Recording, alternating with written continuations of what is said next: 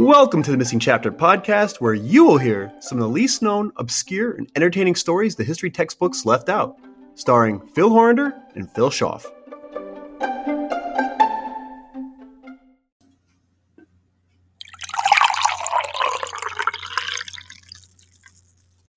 When you need mealtime inspiration, it's worth shopping Kroger, where you'll find over 30,000 mouth-watering choices that excite your inner foodie. And no matter what tasty choice you make, you'll enjoy our everyday low prices, plus extra ways to save, like digital coupons worth over $600 each week. You can also save up to $1 off per gallon at the pump with fuel points. More savings and more inspiring flavors make shopping Kroger worth it every time. Kroger, fresh for everyone. Fuel restrictions apply.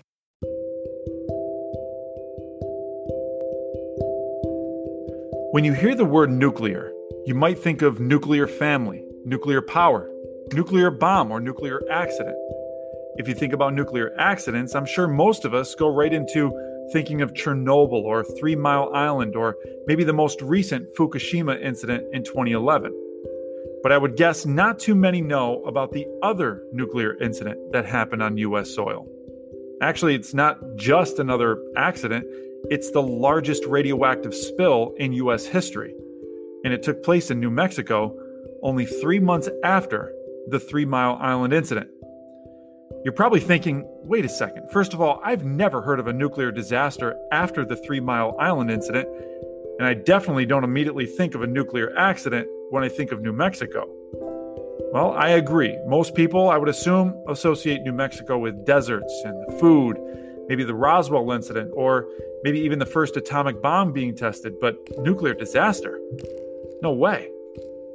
To make matters even more unbelievable, this horrific accident took place on a Navajo Nation near Church Rock, New Mexico. So here's what happened. Oddly enough, 34 years to the day of the first atomic bomb testing in the desert of New Mexico, a dam on the Navajo Nation broke. The dam wasn't your typical concrete wall holding back an oasis. It was a dam that held back a nuclear evaporation pond containing 94 million gallons of radioactive waste.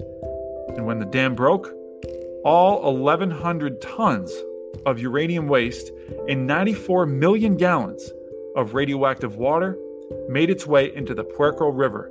And unfortunately for the surrounding areas, the river flows downstream fairly rapidly through several communities.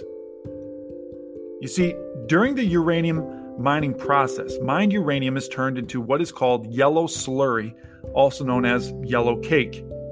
That process is about 93% efficient, which is good, but it leaves, of course, that 7% of highly toxic waste residue, or tailings, as they're called.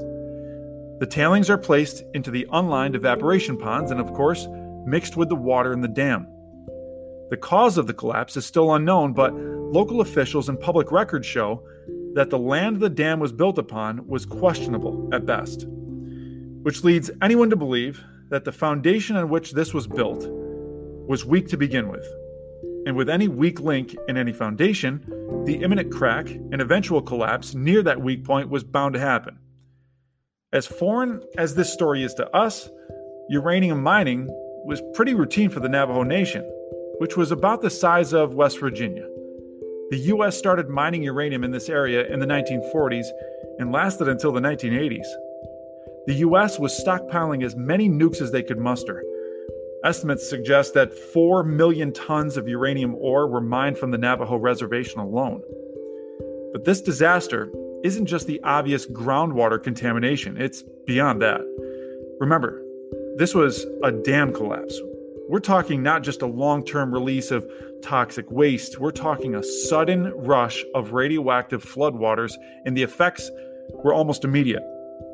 According to a book entitled Yellow Dirt by Judy Pasternak, the water, filled with acids from the milling process, twisted a metal culvert in the Puerco River and burned the feet of a little boy who went wading. Sheep keeled over and died, and crops curdled along the banks. The surge of radiation was detected as far away as Sanders, Arizona, 50 miles downstream. The IHS, the Indian Health Service, and the state urged Navajos not to drink the water nor enter it nor let their animals do so, anywhere downstream from the spill. But the people by the Puerco didn't have many alternatives." End quote. This accident caused a wave of fear and panic, obviously, and remember, this is after decades of mining. So when immediate action was taken to stop all the mining, there were still hundreds of empty and possibly hazardous mine shafts, pits, piles of debris, materials, heavy metals that the Navajo would have to deal with at some point. And as of May 2014, the U.S. Government Accountability Office, there are quite a few lingering hazards, and I quote, "The Navajo people continue to live with the environmental and health effects from mining operations. More than 500 abandoned mines are located across the reservation, some close to homes and communities, and an unknown number of homes and drinking water sources contain radioactive elements. According to the EPA and other federal agencies, health effects, including lung cancer, bone cancer, and impaired kidney function, can result from exposure to elevated levels of uranium and other radionuclides." There's an effort to clean up the waste right now, but that was met with quite a few challenges, many financial, even to this day. One of the financial problems is the allocation of funds that the government continues to move and remove based on need and urgency. A few years ago, $1 billion was set aside for cleanup of the reservation, which was part of a $5 billion settlement that the federal government reached with a petroleum company to do cleanup nationwide. But the bigger problem was that even a $1 billion price tag addressed only about 10% of the problem, with 90% of the abandoned uranium mines being left untouched. So here we are, more than 40 years later, and the Navajo Nation is still waiting for cleanup to occur, as they live in harm's way every single day. And with our nation's, let's say, conflicted relationship with using nuclear power, I wonder if part of the hesitancy of our decision makers is whether or not they would now be in hot water after knowing about the biggest radioactive spill in American history. This has been a Missing Chapter Short, your quick fix for one of history's forgotten stories in a busy world. Listen to more shorts as well as full-length episodes on Spotify, Apple Podcasts, and all other major podcast providers.